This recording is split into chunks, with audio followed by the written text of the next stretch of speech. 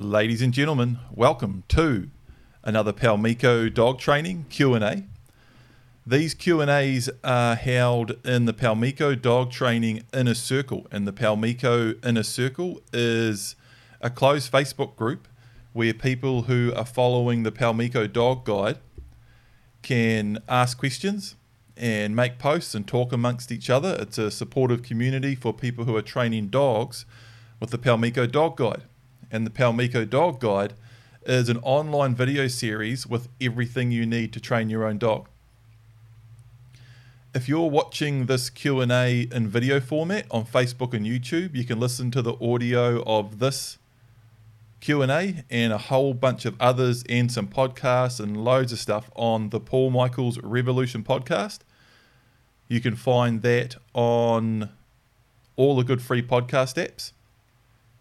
And if you're listening to this podcast or this Q&A on our podcast and you want to find out more about Paumiko dog training, you can look it up on Facebook and Instagram, and links to the Paumiko dog guide, videos, trailers, and all sorts of stuff is there.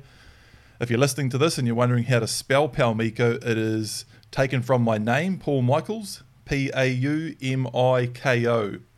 Paumiko is spelled Paumiko, and you can find it on Facebook and Instagram. Right, so the questions that we have today in the Paumiko Inner Circle, we've got 7. The first one is from Kimberly. And Kimberly says, our pup Rewa is 5 months old. She's a GSP Vizsla Border Collie Cross.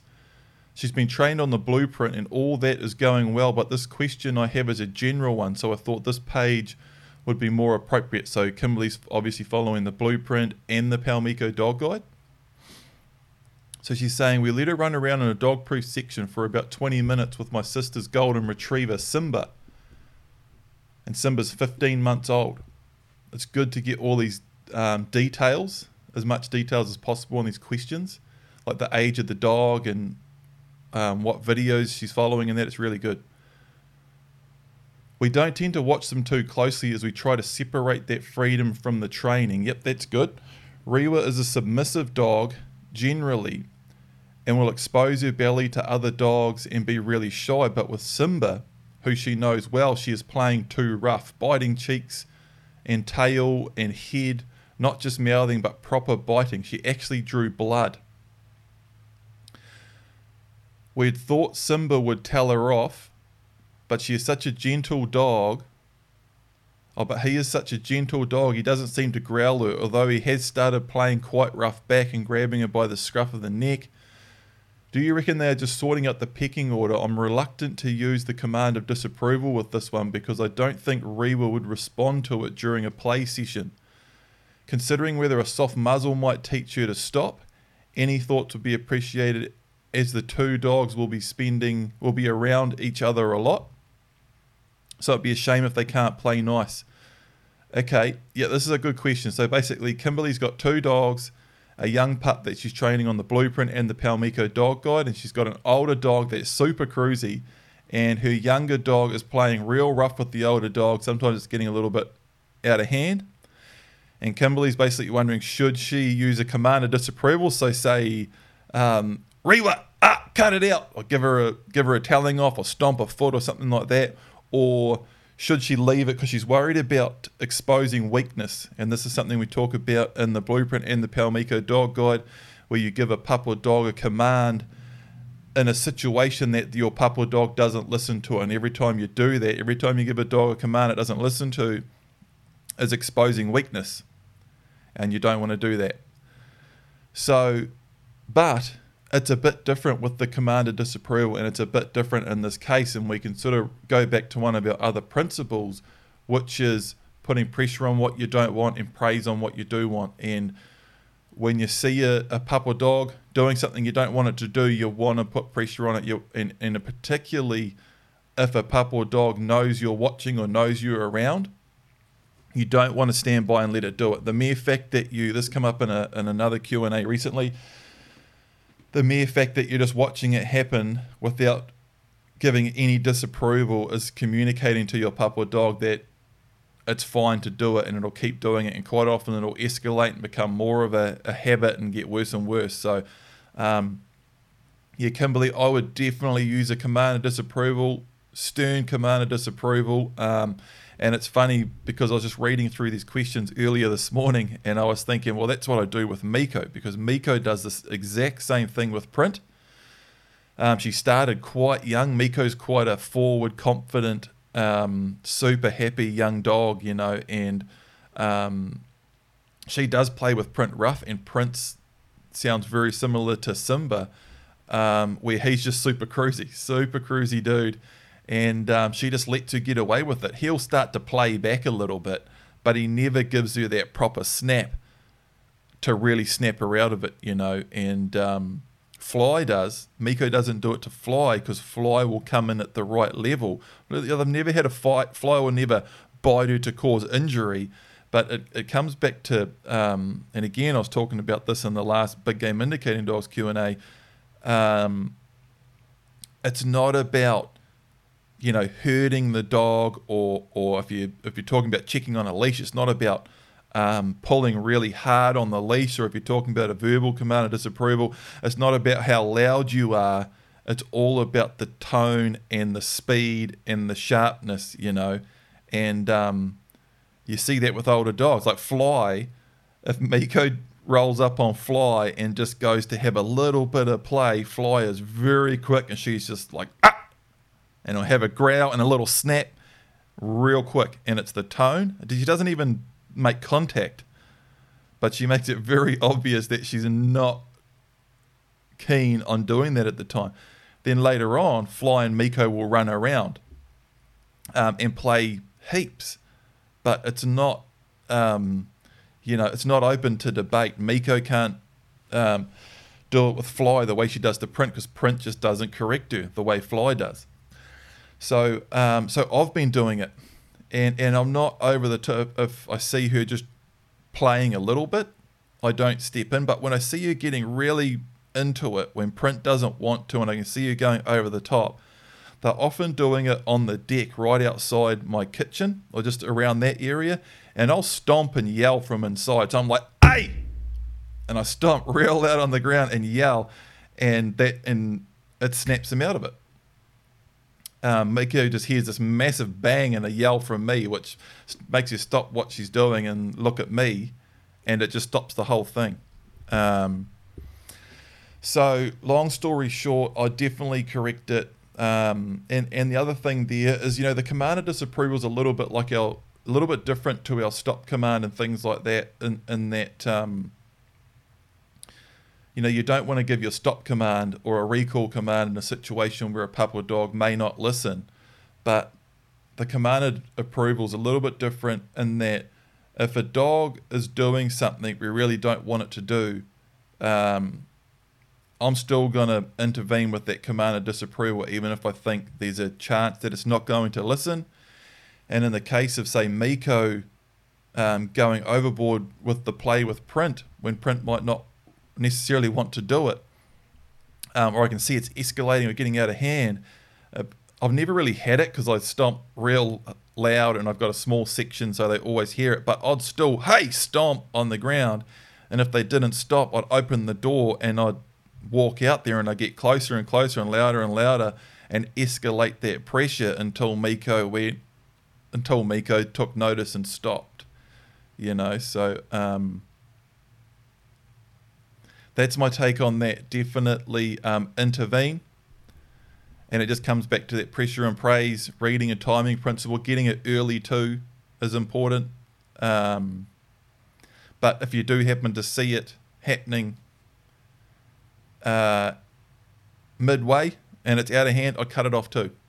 Put pressure on what you don't want, praise on what you do want. Sarah. Hi Paul, Benji is mostly pretty good on the lead, but has this annoying habit of wanting to walk right at the end of the lead with a little bit of tension on it. He's not pulling or anything. I can still hold the lead with 2 fingers, but he seems to like hanging out right at the end. I've tried change of direction, etc., but I'm struggling to get his attention on me. Any advice? And there's a bit of a video here of them. Looks like they're walking along the side of the road or something, and I can see the dog. Yeah, he's just out front, little bit of tension on the leash, and it's not a perfect relaxed lead heel. So Sarah, again, I've gone through these messages and I've got a bit of an answer ready to go here. A couple of things. I would try a long line and a shortened long line instead of a lead and a thicker soft collar like what you've got on in that video. Exactly like in the Paumiko dog guide when I'm showing you how I trained Miko a heel the first time, and even having that long line, we actually stop and I show you how to put the long line on the right way so the dog can feel your corrections, very, very gentle corrections, and the sensation that long line gives them, it just makes them pay attention without having to have a whole heap of tension on the leash or a collar or a harness. That long line, I can basically have it hanging off the tip of one finger and then use good timing to teach a dog a heel very quickly, And then I end up in a situation very quickly where I've got a completely relaxed leash, no tension on the leash heel, and the dog has to have no pressure on its neck. And once it's all set up, then I go back to a leash and collar if I want. But a long line helps a lot to set that up initially. And another thing is I don't know what's going on here. You sort of walk along the side of the road. A big one here is to actually go out and train your heel in a nice big open space with no distractions, like get to a big sports ground or a park, get right over the back corner of it while not much is going on, and actually do some practice drills on your heel and your leash work, instead of sort of going for a walk and trying to get from A to B, walk around the block with different distractions coming up, or walking around a certain circuit that you do over and over that your dog may know. So your dog is looking forward to he knows where he's going. So he gets up around the corner and then he wants to go, walk past the usual spot he goes past and sniff his usual trees and all that. He's on a mission. He's got somewhere to go, And once your leash work isn't perfect like this, it can be quite hard to fix it in that situation where the problem is being created, and just the mere fact that you're going on your same circuit every time, your dog's got somewhere to go and they're pushing out in front. But when you take it to somewhere completely different and do those proper drills, those heel drills, when you haven't got a mission trying to go somewhere, that can really help too. So on both these things, Kimberly, and all of these questions, Kimberly and Sarah, go away and try this stuff, or throw it in a comment straight away and just let me know if this stuff makes sense. If you go away and try it, let us know if it works or if it doesn't, and don't hesitate to come back and ask again, or say what happened and ask for more suggestions in the next Q&A. So Megan's saying, thanks for answering my question in one of the previous Q&As. I was just wondering what your opinion is on introducing a second dog to the household.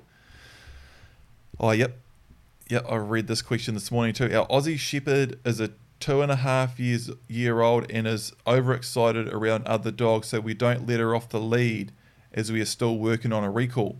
Okay, so, yep. She's super friendly to other dogs when she gets to friends' places and has a great temperament. I'm prepared to continue training her and was thinking about getting a second dog. However, I want to be responsible and don't want to invest in another dog into the family if this will ruin our training with our first dog. She does get lonely at home and she doesn't get to go off lead at the park, so we would love her to have another dog around for a companion. Your help will be much appreciated. Okay, so Megan's got one dog, and she's obviously in a position where her dog isn't necessarily listening to commands very well out in public or out in the park or around other dogs in big open areas and that. And in the Paumiko Dog Guide and all my training, really, if we end up getting in a situation where our dog isn't listening to commands, it's just taking off after other dogs, we basically take a step back, put a lead on it, put a long line on it, and work on our control, and then try to work back forwards step by step, doing all the proper things to get back into a position where we can control our dog off leash out in public and all of that. So Megan's kind of at that stage with her dog now. She's not quite ready to be off leash out in public because it might go tearing off and running up to other dogs, and then that can escalate and get out of hand, and you end up with a dog that every time you let it off a lead out in public, it ends up 200 meters away, and that can just get worse and worse, you know. So she's doing the right thing there for sure. But she wants to get another dog, and she's worried that just another dog in the household may ruin all the training with her current dog. My take on that, Megan, is if you're doing everything right, particularly around home, if you're following the Paumiko Dog Guide and you're following all those principles and everything, I don't see a problem with introducing another dog. And, you know, I have other dogs. I've got Print and Fly here. As I've been raising and training Miko, obviously Print and Fly are really well trained, and if anything, they sort of help, and you see me doing that control work and distraction training and things using Print and Fly, and it's good because they're so well trained. I've also been in situations in the past, like with Print, when I was raising and training Print, we had anything up to 6 or 8 other dogs because I was doing dog training boot camps where I had other people's untrained dogs coming in, and they were around.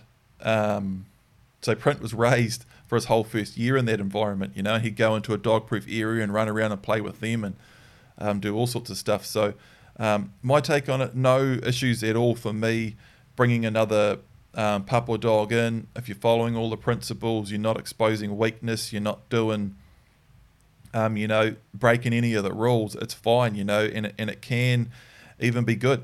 You know, Print and Fly and Miko have time out here in our dog-proof section running around, and I think that helps keep Miko more relaxed, you know. So my take on it, if you're doing everything right, no issues at all bringing another dog into the household, and it can be a real positive thing, you know, for sure.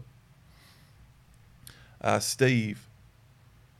Hi Paul, Gunner is 8 months old, Doberman, and has been doing the Paumiko Dog Guide for about 3 months. He is amazing with walking on a short and long line, turn command, etc., but he is still not great with the sit command. Will do it really well before feeding, but when training I always have to push his bum down. Also, he deliberately looks anywhere but at me to be released. How can I get him to sit on command and also increase his attentiveness and eye contact? And Steve's included a video of him doing a stop drill, which is really, really useful for me to answer this question. And Steve, so this for me comes back to what I was talking about earlier is, and watching that stop drill, for me you need to sharpen up a little bit. Two big things I noticed from that video, even though it's a super short video, is I would sharpen up instead of saying gonna sit, nice and crew, you're quite relaxed, gonna sit, you know, gonna sit, and he's just sort of standing there, and then you wait 1 or 2 seconds and you slowly step in and very gently push his bum down. I would switch a little bit to gonna sit, and if he doesn't sit, I'd step in quicker. And instead of, I'm not telling you to hurt the dog, hit the dog, none of that. But instead of gently placing your flat palm on his bum and nicely pushing him down, I would push him down with the tip of my fingers. So it's just, it's almost like getting dug in the ribs. Again, it's super gentle. It's not about pushing hard, but I would just sharpen up on your tone and your touch and even the speed at which you step in and get his attention. And even when he's not looking at you too, I'd say, instead of saying, gonna Gunner, I'd say, Gunner, sharpen up, snap your fingers, move quicker.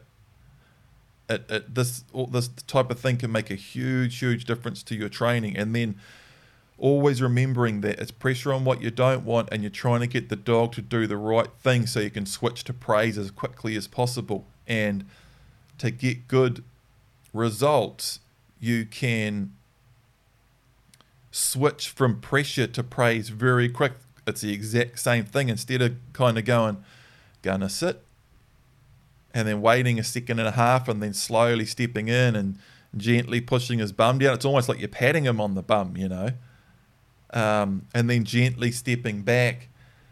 And so he's actually sitting now, but you haven't switched the praise instantly. If you sort of say, gonna sit, and then wait a second and a half, slowly step in, push his bum down, step back, wait 2 or 3 seconds, and then say, good boy, versus gonna sit.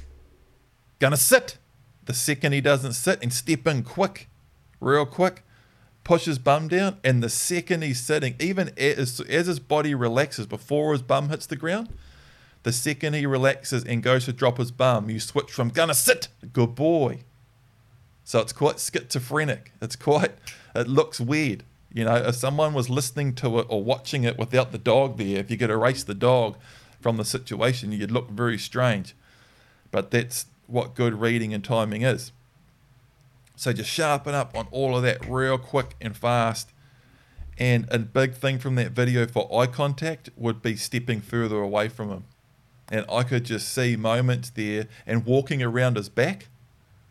You're only stepping back a couple of meters and sort of walking around about a quarter turn, and I could see moments there where if you had a step further back or taken a step around to your left, got further around his back, then he would have looked up. And he's looking quite, there's definitely something off with the way he's taken the whole thing. He's sort of looking down and looking away and doesn't want to make eye contact. There's some reading and timing issues there where he doesn't quite know exactly what's going on. And that's all to do with reading and timing and switching from pressure to praise, sharpening up on the pressure so he actually knows what he's meant to do and when he's meant to do it, or what he's not meant to do as well, and sharpening up on that praise. Basically sharpening up on the pressure and praise. So there needs to be a very clear difference between what he shouldn't do and what he should do, and when all that's too spongy and slow and grey area, the dog can't read it properly, and all he knows is you're sort of trying to get him to do something, and there's pressure on and not quite enough praise, and things aren't happening, and he just knows there's pressure on, he's probably not doing it right, and he doesn't really like it, and I just liven the whole thing up a bit. Step further away from him to get his eye contact, and getting that eye contact is all about praising eye contact, and I see you do it a couple of times, and releasing on the eye contact too, and stepping back, walking around his back, walking further. If you just walk further away, that'll make a dog look up. But if you walk away very slowly, it won't. You take one quick step like you're really going somewhere, and all of a sudden the dog will pop up. And all his body language there, I can see you need to liven the whole thing up. So when he looks up, okay, or give you a release command and like clap your hands, good boy, and take a couple of quick steps, like liven the whole thing up a bit. So give that a go, Steve, and let us know how you get on. Luke, I know you're a dog whisperer. I don't know about that. I can train him. I know you're a dog whisperer, but any help with cats? Training with Ida is going well, but our cat keeps being an asshole. Pretty difficult for Ida not to retaliate. We just give her a command of disapproval and pull on the long line when she tries to chase him. Am I doing the right thing? And there's like a 2-second photo of, she's literally got the puppy on the long line, and the cat is out on the back lawn, and like running in and taking a swipe at the puppy while she's trying to train it. So, or while he's trying to train it, while Luke's trying to train the dog. First things first, eliminate the situation.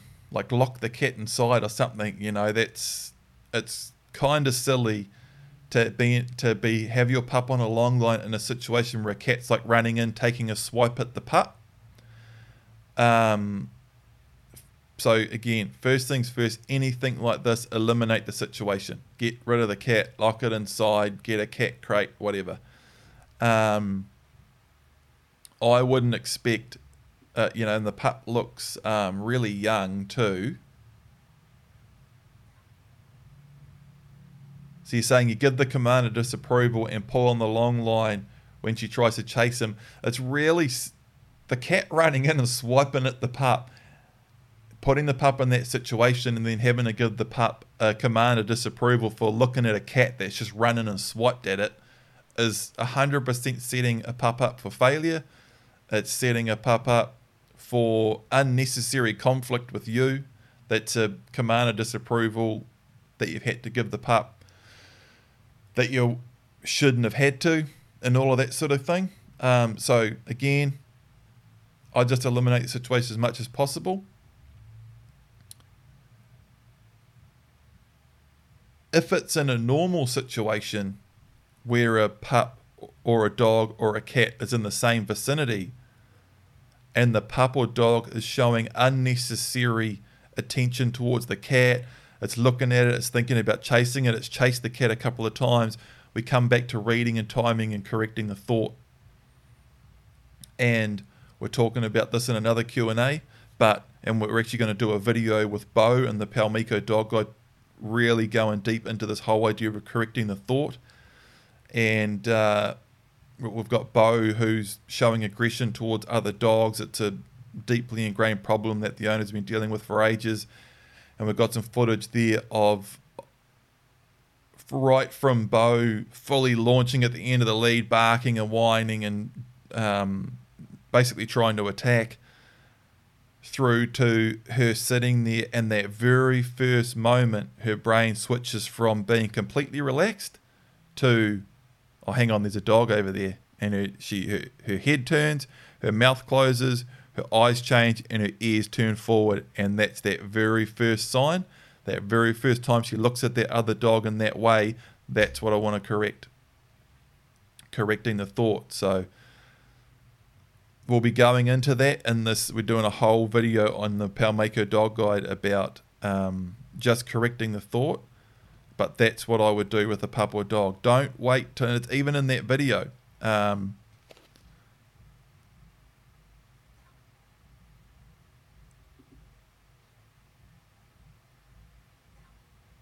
Yeah, I just watched it a couple of times, and I don't know if there's an audio lag on the playback on the videos in the comments, but it's sort of the cat comes in and swipes, the pup turns, takes about 5 steps, and then it's out. It's like the second that pup looks at the cat. You know, it's all right for a pup or dog to look at a cat, but once a pup or dog is getting to the point where it's starting to chase and show aggression or show unwanted attention to the cat, then you want to start correcting it when it looks at it, or when you see its body language switch to that intensity, mouth closed, ears forward, beady eyes. Correct the thought. And that's it. That's all the questions we've got for this Q&A. So I'm going to put another post up here straight away, and this is how I'm going to try to do them. I'm going to want to do these Q&As more regularly, maybe revisiting things that we talked about in the last Q&A. So we'll want to hear how Kimberly gets on, and how Sarah gets on, and Megan and Steve and Luke, and put your questions and comments. Let us know how you get on. I'll do that another post, a whole new one, which will be the red or pink post in the Paumiko Inner Circle, which will be put your questions for the next Q&A here. and I'll answer them in the next Q&A. Thanks, guys, and girls, and everyone, and dogs, and cats. If you want to find out more about Paumiko Dog Training, Paumiko Dog Training on Facebook and Instagram. We've got public pages with links to the trailer for the dog guide and heaps of stuff. You can sign up to the Paumiko Dog Guide, jump in the inner circle, start training your dog with all our videos, ask questions, and get involved. We're building up quite a cool little community here of people training good dogs. I'll see you later.